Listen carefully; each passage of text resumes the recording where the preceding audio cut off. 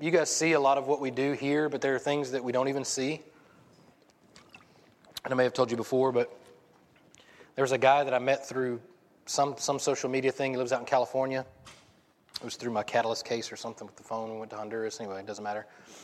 And he sent me a message through Facebook Messenger, a long message about how blessed he was from a sermon I preached when I first started, that I forgot everything that I said in that sermon.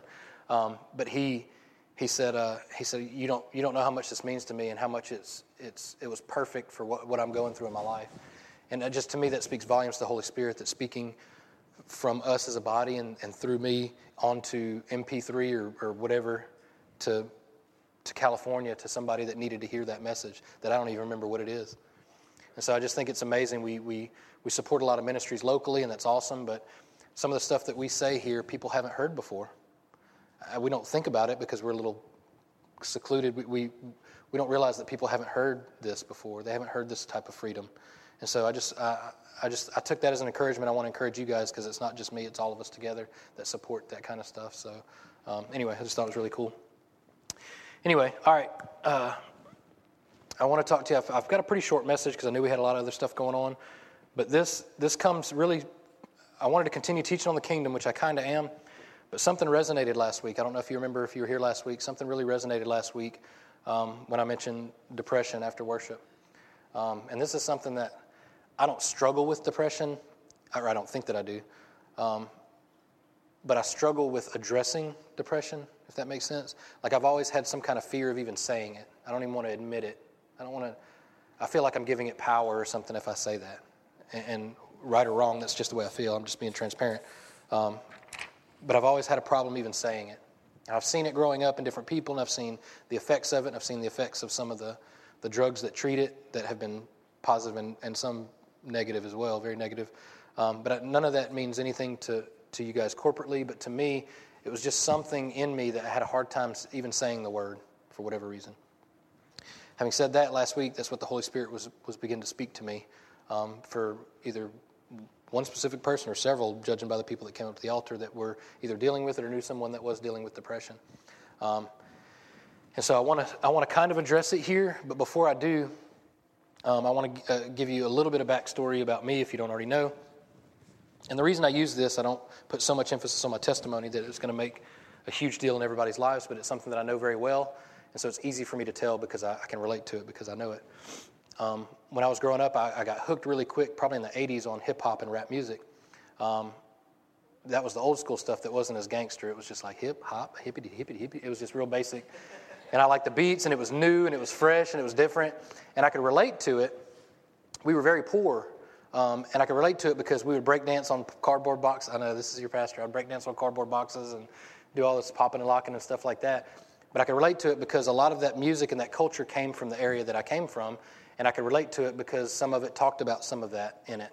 It didn't accelerate in some of the vulgarity and killing and that kind of stuff until later on in the 90s, and I listened to it all through there. But even in the same way, I identified with the struggle or the oppression or whatever it was that I felt was keeping me down. I didn't have a father figure, and a lot of the rappers that I listened to didn't have that, and so I let them fill that void. And so they were tough, they were strong. And yeah, they talked about a lot of bad stuff, but to me, and Lecrae said this in one, they say I'm good at doing bad things, at least they're proud of me. And I remember feeling that. I did a lot of bad stuff, but I felt like in this false identity of mine that, yeah, I do bad stuff, but at least I've got other people with me. That's why a lot of gangs form, because we have people that can support us or people that can do things with us. Does that make sense? And so I got kind of sucked into that atmosphere. All false, really, because I wasn't that hardcore. I wasn't like super hard gangster, really. But in my mind, I was. Listen to the music, I was. I identified with it, and I felt like that's who I was, and that's what I wanted to be. I wanted to be tough and hard and strong. And there's a very natural tendency, I think, in young men to want to be tough and strong and that kind of thing. It was just taken to the extreme in the wrong way. Does that make sense? I say that a lot. Does that make sense? I'm looking for an amen or some confirmation. So it's okay to speak. Listen, I heard a long time ago, a pastor told me, and I've told you guys before, if I'm not doing very well or I'm doing really well, either way, if you say amen, it could get better. Like, if you respond, I could get better, or if you just agree, that's okay. You can say amen or good job or preach it, white boy, whatever. So, yeah. So usually when I say that, does that make sense? I'm looking for a response because I want to make sure you're getting what I'm saying. For whatever reason, that's what I do. So anyway, so I had this real deep connection with rap and hip-hop and had all these cassettes, hundreds of cassettes. My mom had no idea some of the stuff I was listening to. No clue how bad this stuff I was listening to was. But I listened to it in my headphones all the time, and I would just zone out and listen to this music. So anyway, I say all that to say they identified with my problems, with my issues, but none of those songs and none of that music gave me a solution, right? None of it gave me a way out. They just identified. And how many of you know there's a little bit of comfort in knowing that other people struggle with what you struggle with, right? And that's true. There's nothing wrong with that. That was healthy. That was part of going towards something healthy. It just stopped short of giving me an answer for all my problems. So I say that to say this. I've got a list here of several people you may be familiar with.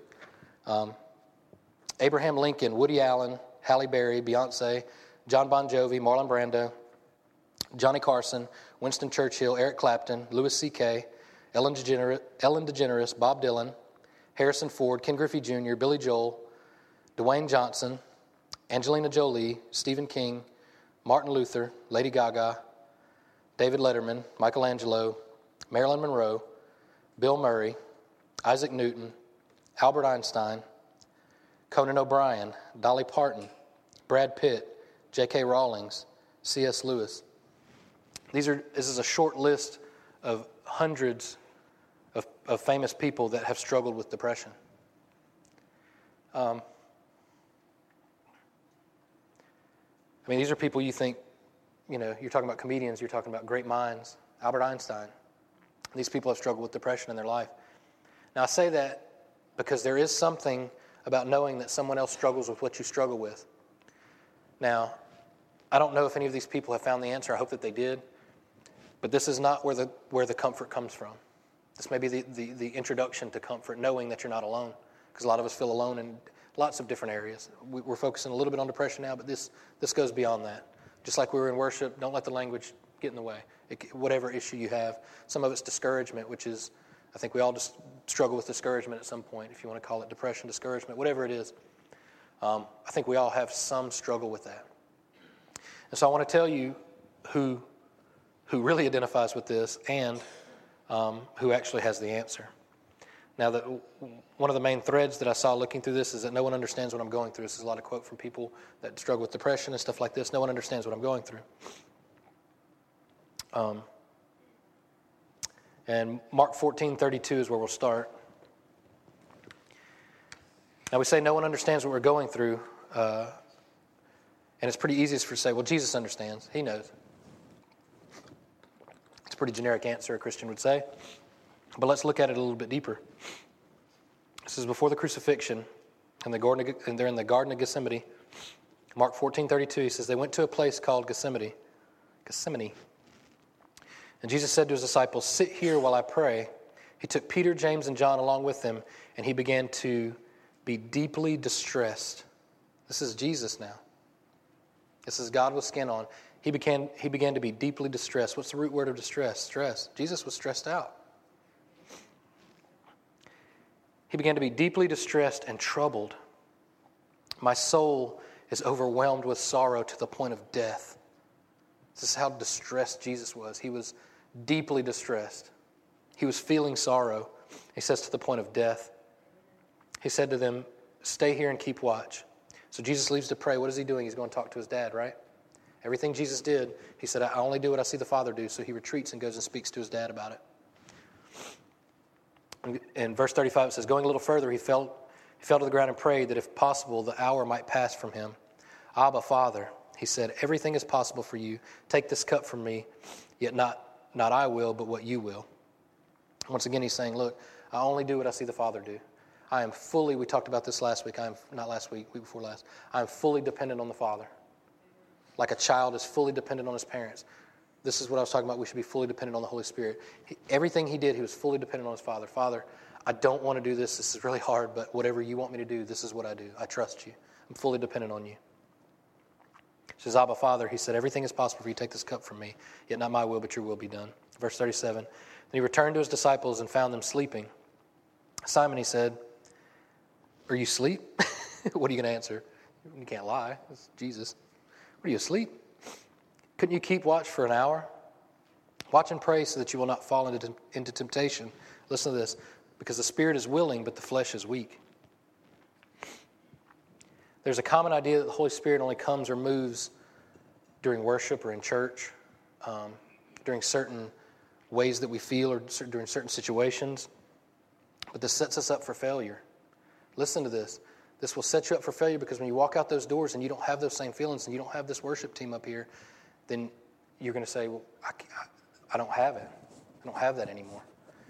I don't have that Holy Spirit because I only feel him during worship or only feeling in church, right?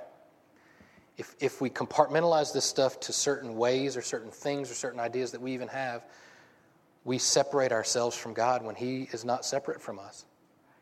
We think in our mind that we're distant, and so we don't consult this Holy Spirit that's with us all the time. Hear me out. There is something very special about corporate worship. There's something very special about us coming together and worshiping, and I don't deny that. I feel it. You feel it. I'm not denying that at all. I'm just saying we cannot limit it to that. We cannot limit it to that. It's unfair to the Holy Spirit, and it's unfair to you when you go out in the flesh, when you're weak in the flesh, and you think that you've got to come back here to get it. And it also makes us feel like we're doing something wrong. We go out and we go, well, we must be doing something wrong. We don't have that same feeling that we have when worship's going and I hear the songs and I get lost in it. I don't have that same feeling. And so I must be doing something wrong that I don't deserve it. I don't have it. We always think it's something we're not doing to support or host the Holy Spirit when Jesus said the Holy Spirit was sent to support us, to encourage us, to build us up. Listen, if you want to write something down, write this down. We always think it's something we are not doing. We make it about us again. How quickly do we make it about us? Something we're not doing to support or host the Holy Spirit when Jesus said the Holy Spirit was sent to support us. When do you need that? Do you need it in here? You need it out there. When do you need the Holy Spirit to build you up? When the flesh is weak. When you go, I can't do this anymore. I can't deal with this. I'm admittedly weak here. I'm struggling. I'm having a hard time. That's when you need it. How have we got this mixed up? Oh, it's almost like we need to conjure this Holy Spirit. We got to get him coming. We got to get him going when he's the one that gets us going. How do we mix that up? And so when you're out there and you're going through that stuff, just like Jesus did when he felt deep sorrow. He felt deep sorrow and he said, God, I don't like this. This is stressing me out. This hurts. But I know you. I trust you. And we say it all the time. Either you trust him or you don't. Either you trust the Holy Spirit or you don't. There's kind of no middle ground there. Lord, I trust you. I need you to speak to this in my life. And listen, if you just listen, he will. He'll speak to you right then. Boom. You don't have to call all of us, hey, I need you up here. I need somebody on the drums. I need you guys to be in tune. Come on. I need this going. No. Holy Spirit's there to support you, to build you up. All the time. I underline that and put a period after each. All the time. Every moment, every day, every time, all the time. Philippians 3:3 says, for it is we who are the circumcision, who have served, and I'm not going to get into detail about circumcision. I hope you guys all know what it is. We who serve, I'll leave it at that. They did use a rock, which is crazy, but I'll leave it at that. We who serve God by his Spirit, listen to this. We who serve God, how? By his Spirit, who boast in Jesus Christ, who put a little confidence in the flesh. Does it say that? No. We who put no confidence in the flesh. Back up. For as we who are the circumcision, we who serve God by His Spirit, right? This is where we get our confidence. And then he goes on to say, and we put no confidence in the flesh. 0. There was a circumcision of your heart at the moment you were born again. God cut away the old you. Gone. And we're now to worship God in the Spirit, not the flesh. He cut that part away, gone. And so now we meet Him right where He meets us, and that's the Holy Spirit. There was a circumcision of your heart, a real surgery, a Holy Spirit surgery that happened, that manifests itself in even today, that happened back then, past tense. So don't trust your flesh to tell you who you are. Allow the Spirit to tell you who you are. You're a citizen of the kingdom. When something gets you down, you don't look outward into the world for identity and confirmation. You look inward to the Holy Spirit. This is why we don't live our lives bound by circumstances. Now, there is tribulation. We find ourselves in tribulation, but here's the key. You don't let tribulation own you. You don't let troubles take ownership of you. In fact, the opposite, you take ownership of those situations. You take ownership of that because you have something better. Now, here's somebody else. Even Paul knew what you were going through, not just Jesus, as if that wasn't enough. Here's another example in 2 Corinthians 1:3. Paul says, "Praise be to the God of the Father of our Lord Jesus Christ, the Father of compassion and the God of all comfort, who comforts us in all our troubles, so that we can comfort those in any trouble with the comfort we ourselves receive from God." I love that. It's so simple. In verse 4, he doesn't say in your current situation or in this specific trouble. He says in all troubles. And then even as we comfort other people, he says what? In any of their troubles. This is why I always tell you, don't put too much faith in your personality. Don't even put too much faith in your testimony. Some people, I've heard Christians that have been saved since they were kids talk about, man, they feel bad because they don't have a testimony. They didn't go off and do drugs. They didn't do all this bad stuff so they could have this great testimony. And that's ridiculous. Here's why. Your testimony is powerful. I don't discount that. We all have our own testimony. We have our story. And what's good is, like I said, we know it. We can tell it very easily because we're comfortable and we're confident in it. Now, here's the key, though. Even for the people, like I was talking about with the father this morning and the husband, I can't understand fully the whole husband thing, but there are people that can connect better with that. Here's the thing. You have a Holy Spirit that speaks to other people on Christ's behalf through you. This is why you don't put too much faith in your testimony, because the person that doesn't have some kind of quote-unquote radical testimony like somebody else does, and they think they're less than because they can't speak to certain situations in people's lives, they carry the same Holy Spirit that spoke to you. Are we putting faith in the Holy Spirit or are we not? Are we putting it just in our testimony? Now, like I said, not discounting testimony, but are we putting it just in our testimony? Because if that's the case, then it's back about us again. We've come right back around. It's all about me. Well, I did this, so, and here's something I'm sure depressed people don't hear. Well, I did it and I came out of it, so should you. Get over it. Deal with it. Right? You shouldn't be dealing with that because I'm good. Why can't you be good? And I tell you, I'm guilty of some of that. I'm just saying, suck it up. Let's go. But I can't fully relate to what everyone's going through. I've told you guys about migraines and acid reflux were the two things that I thought I was super confident I knew everything about. When I heard somebody say they had a migraine, I'd be like, whatever, let's go jet ski. Take a pill, take a headache, take some headache medicine, let's go. I didn't understand what a migraine. I thought a migraine was just a bad headache. I didn't know how serious it was until I had a migraine.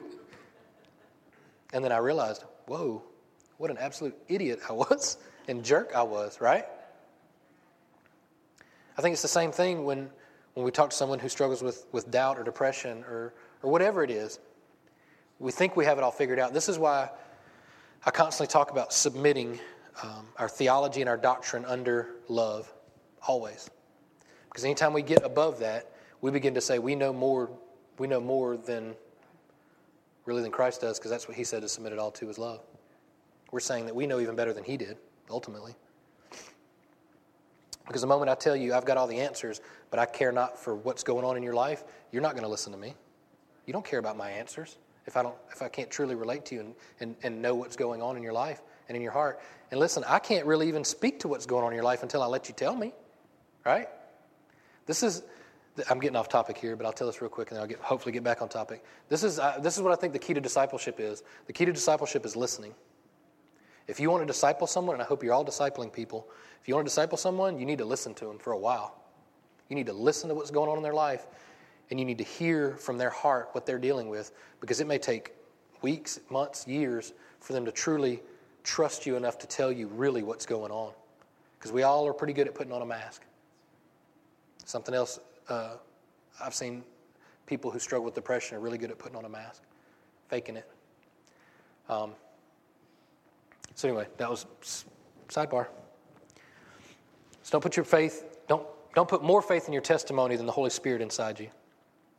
You have the answer for everyone in every situation, regardless of your history or their circumstance. You have the answer. Listen to this. You have the answer inside you for everyone in every situation, regardless of your history or their circumstance. This is one of the reasons I never say depression. I don't want to give it power. I don't want to think that these circumstances, these things have power. They don't. It's okay to address them and talk about what they are, but you have the answer. You have the one that defeated all that inside you. And this is why he says, who comforts us in all trouble, so that we can comfort those in any trouble with the comfort we ourselves receive from God. So we can't comfort others unless we receive it. We have to know that the Holy Spirit comes to comfort and build us up before we can ever do it for anybody else.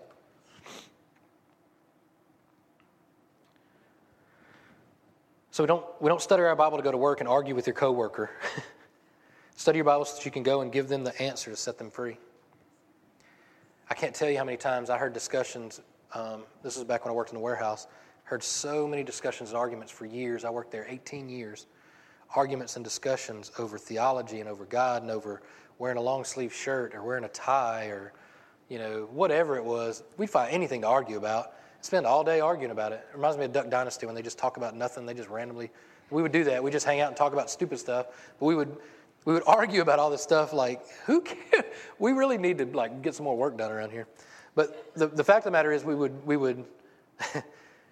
would argue and argue and argue and argue over surface stuff. We'd never get to the heart of the issue. Because honestly, we never truly cared enough about each other to really, well, not all of us, but for the most part, we didn't truly care enough to really speak into people's lives. We just wanted to win the argument.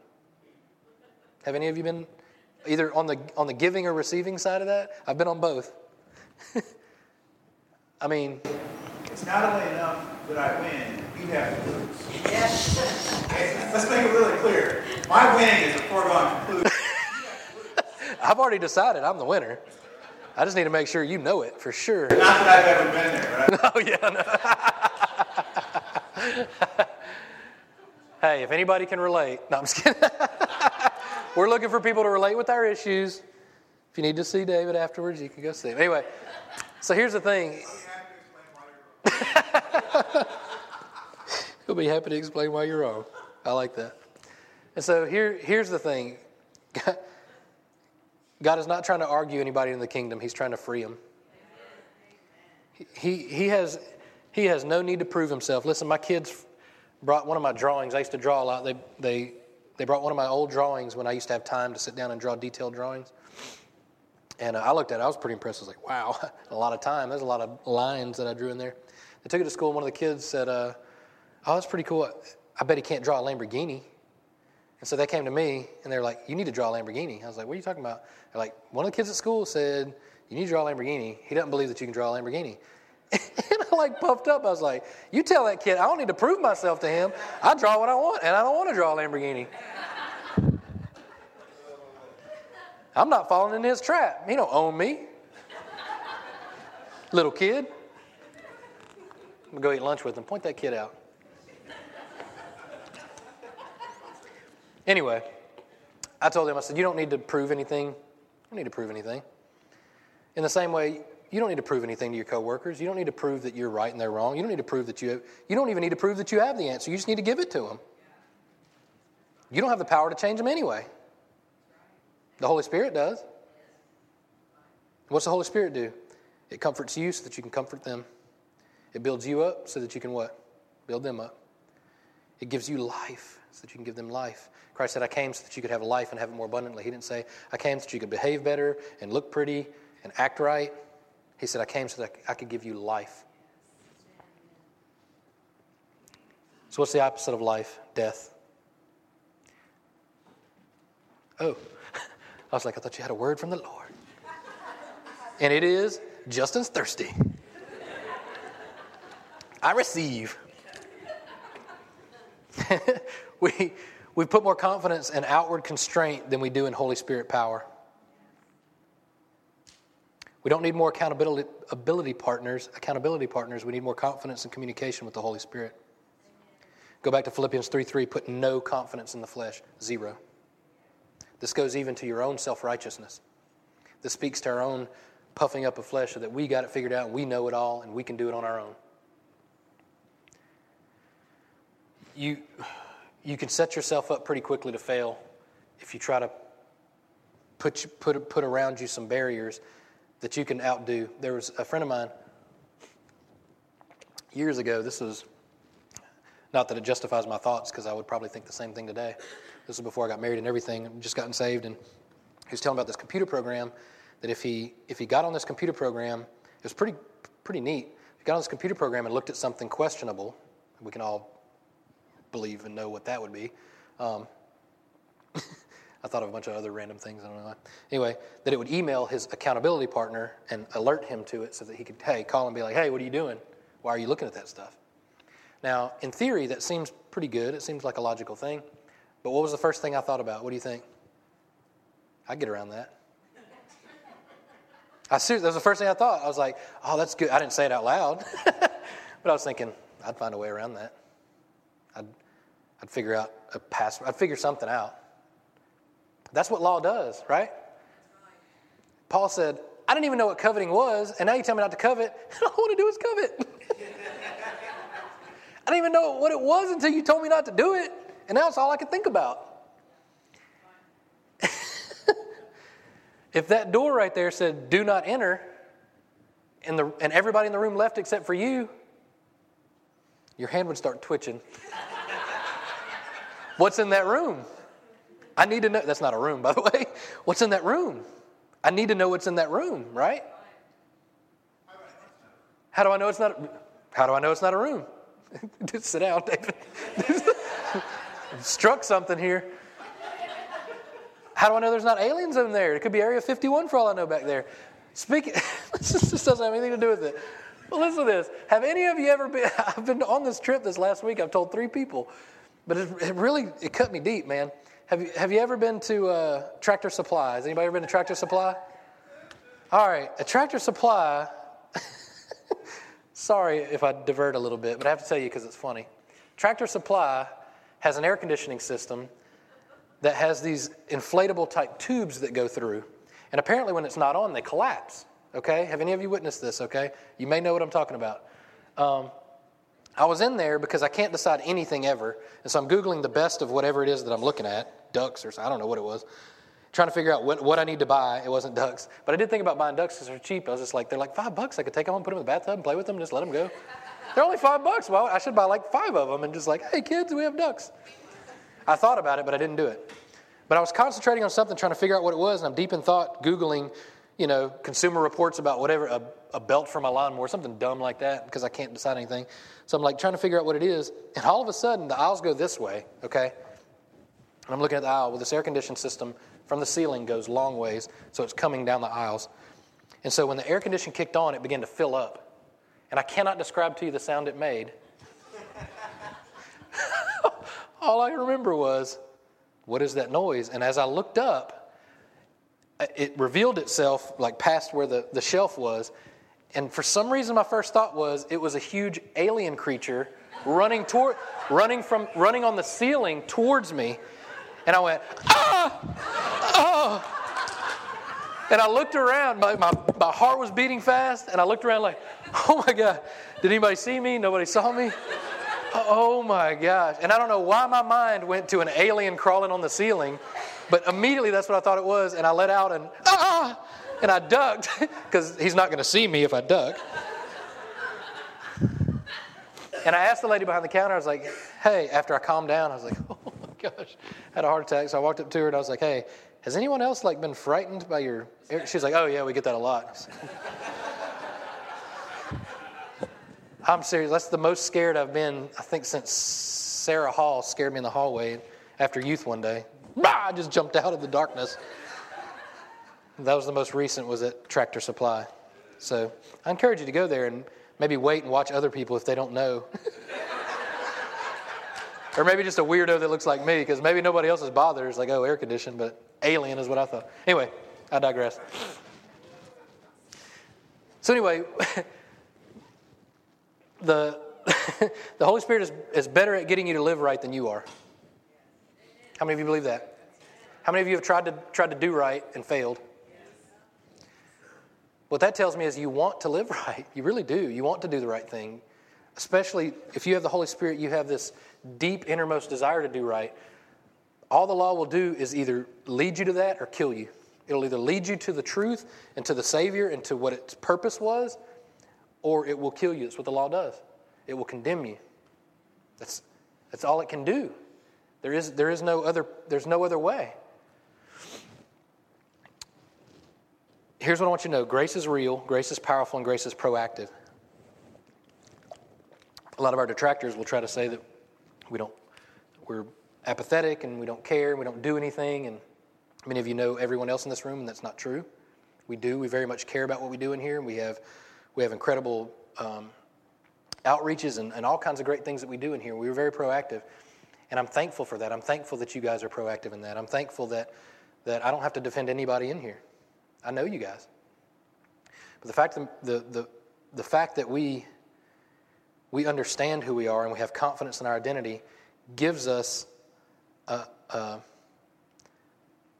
really a power, an authority to go out and do things, not of our own abilities and of our own self, but of something bigger and better than who we are. Because that's what law's brought us to. It's brought us to something better.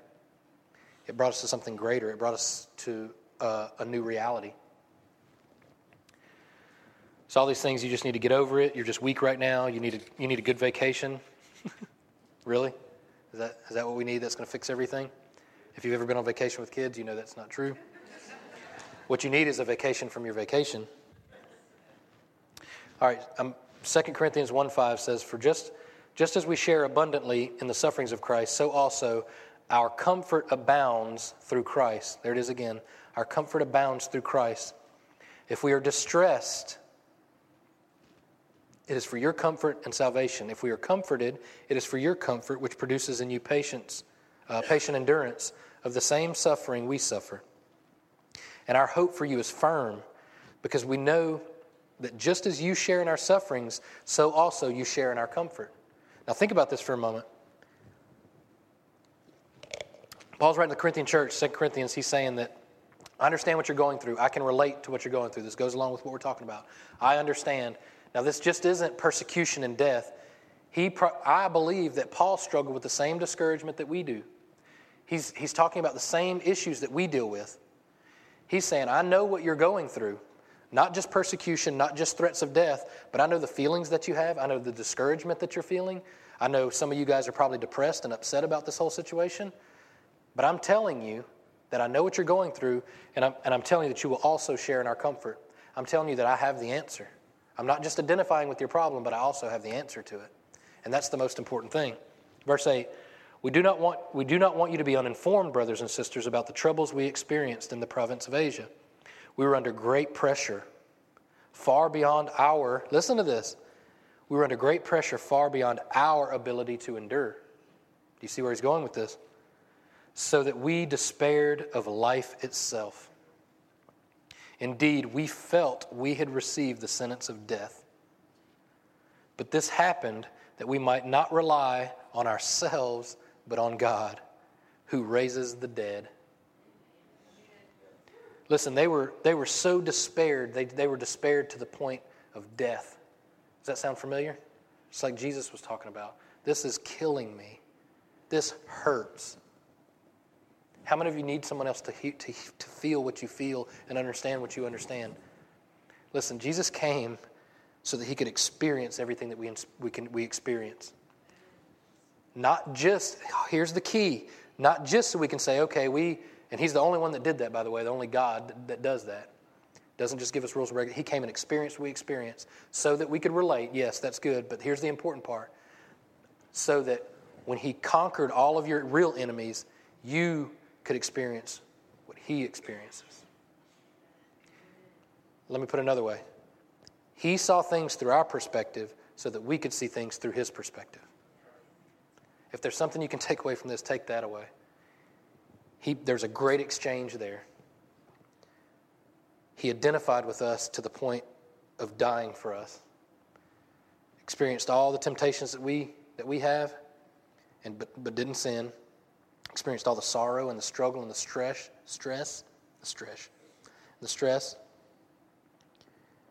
so that we could take on his perfect life, so that we could accept his perfect life, so that we could have confidence on the day of judgment.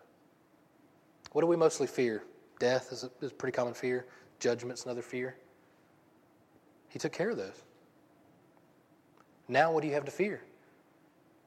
It says, the Lord doesn't give us a spirit of fear, but of what? Love, peace, and a sound mind.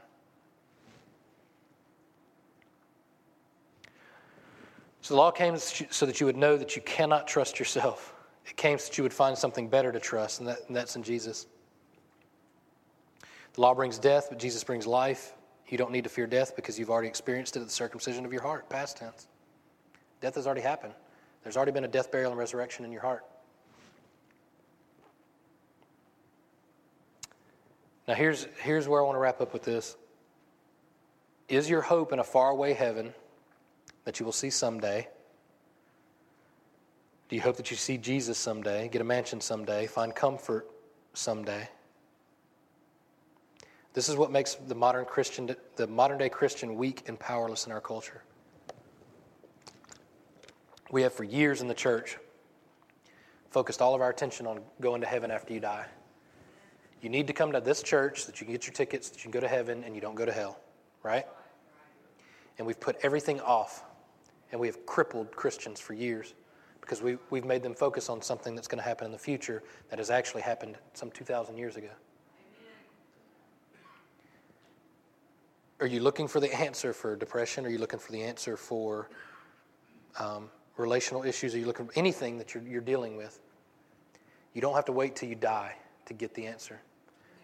Someday Christianity kills modern day Christianity. Right now Christianity. Someday Christianity is no good to anybody.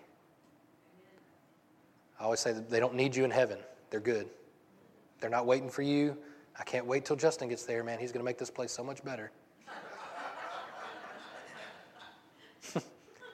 People need you now. And unless you're confident in who you are, what are you going to give them? Where do you find your comfort? Are you producing it on your own? Are you manufacturing it? Are you trying really hard to get it? Are you accepting it? Are you accepting something that you can share with other people? This is what the kingdom of God is. It's life. It's life. Real life. So sometimes we live beneath our depression instead of living above it. Why? Why do we do that? Because we're looking for comfort someday when we have Holy Spirit today. We're searching for the answer someday when the Creator is as close as our breath. Right now, the kingdom of God is here. The kingdom of heaven is current and right now. Real quick, Luke 4:18 says, and this is Jesus going in, and I love this because he goes in there and opens the scroll and reads it. Excuse me. Verse 18, it says, and he's quoting Isaiah 61. So Jesus goes into this synagogue or whatever it is, and he opens the scroll and he starts reading. And he's quoting Isaiah 61. He says, "The Spirit of the Lord is on me, because he has anointed me to proclaim good news to the poor. He has sent me to proclaim freedom for the prisoners and recovery of sight for the blind, to set the oppressed free, to proclaim the year of the Lord's favor." This is Jubilee. The year of the Lord's favor, I'm going to stop real quick, and then we're going to get right back to it. If you're not familiar with Jubilee, Jubilee was the one day of the year when everything, like all the debts were canceled, it leveled the playing field, basically. Everybody's even, everybody's fair. So he's like, hey, I came to level the playing field here. No Jews, no Gentiles, nobody's better than anybody. So he says, I came to proclaim the year of the year of the Lord's favor. Verse 20, then he rolled up the scroll, gave it back to the attendant, and then he sat down. I imagine he's like dropping the mic. Drop the mic. The eyes of everyone in the synagogue were fastened on him. He began saying to them, Today the scripture is fulfilled in your hearing. He's going all the way back to Isaiah and saying, look, I know you guys know this. You've read it. I'm going to read it to you, but I'm going to read it to you from my perspective. I'm fulfilling that right now. This is happening in front of you. The kingdom of God is here now. Mic drop. Now what? And then they're like, we want to kill you. And then they like ran him all the way out to the, remember they rushed him? They were like furious. And they rushed him all the way out to this cliff. And then he walked right through them because he's Jesus. But they were not very thrilled with this because he was claiming to be the Son of God. He was claiming that the Pharisees weren't better than anybody else. This is the day you guys have been talking about for years. It's here now, right now. Why are we waiting for it? It already happened. Listen to this. We're going to go back to Isaiah 61. This is what Jesus was quoting from. The Spirit of the Lord is on me, because the Lord has anointed me to proclaim good news to the poor. He has sent me to bind up the brokenhearted, to proclaim freedom for the captives, and release from the darkness the prisoners. Now listen, if you struggle with some discouragement, depression, listen to this right now. And please see it hopefully in a brand new light. Verse 2, to proclaim the year of the Lord's favor and the day of vengeance on the Lord. Now listen to what he's saying. Proclaim the year of the Lord's favor, which is the day of Jubilee, and the day of the vengeance of the Lord. When Jesus said I was fulfilling that, he took on the vengeance of the Lord for us. This is what he's talking about. And listen to this, to comfort all who mourn, and provide for those who grieve in Zion, to bestow on them a crown of beauty instead of ashes, the oil of joy instead of mourning, and a garment of praise instead of a spirit of despair. They will be called oaks of righteousness, a planting of the Lord for the display of his splendor. Oaks of righteousness. Jesus was proclaiming the kingdom's arrival, and he was declaring Isaiah 61 in Luke. He was saying, this is what I've come for. I bring all this with me. With my kingdom comes joy, comes comfort. I will transition you from your place of mourning to a place of joy. This kingdom that I bring, this reality that I bring, will shake the very foundation of everything that you know. It will change the world, and it's happening in front of you right now. Mic drop. Change your thinking. Change the way you see everything. This is the reality of the kingdom of God right now. This is why I struggle with this emphasis on get saved so you can go to heaven. We don't preach that here. We don't teach that here, and I won't. You get born again because your relationship with the Father is reinstated through Jesus Christ. Heaven gets thrown in with that, and we'll see it in its fulfillment one day. But guess what? His kingdom already came, and his will is being done in people right now in this room. That's the reality of the kingdom of God. So I want to encourage you, if you struggle with depression, discouragement, all these things, whatever it is, you fill in the blank, whatever it is, because Jesus fills all things in every way. He is the great fulfiller. He's the fulfillment of everything. So stand up with me. I want to pray for you guys. And I hope that you can hang out. We've got food and drink and fellowship. We've got food and fellowship, which is great. And we're going to honor the graduates too. We got them a cake. So calories don't count when they're in church, I think. Yeah. And so just hang out for that and want to bless them. And then especially even the people that have just joined our family. You know, guys, you guys have been here a while. Just pour out blessings on them. Just love them and pray for them and let them know that you're thinking about them during the week. Get their numbers and don't aggravate them. Text them every once in a while. Just tell them you're praying for them. And then actually pray for them. Lord, Lord, I just thank you for your truth, for your reality. Lord, I thank you that Lord, I thank you for the law that drew us closer to you. Lord, I thank you that your law identified itself and it showed us that there was no end to that but death, so that we could see that we needed a Savior. Lord, you are so much better than the law. You're so much better than our own abilities. Lord, there are those places we find in our lives when we go, I can't be the husband that I want to be to my wife. I can't be the father I need to be to my kids. I admit that. And so, Lord, I need you to help me. Listen, this is a place of empowerment because in our weakness, you are made strong. It's the ones that think they can do it on their own and say, I can do this. I'm going to do this on my own. I'm going to do this. I'm going to be a good husband. I'm going to be a good father. I'm going to do this. And then we mess up. And then we feel like a failure. But Father, right now, I just pray that you begin to just prick our hearts towards that so that we say, Lord, we desperately want to be those things. We want to be a good wife, a good husband, a good father, a good friend, a good confidant, a good leader. But I know by myself, on my own, I can't do it. And by me admitting that, Lord, you begin to fill me up.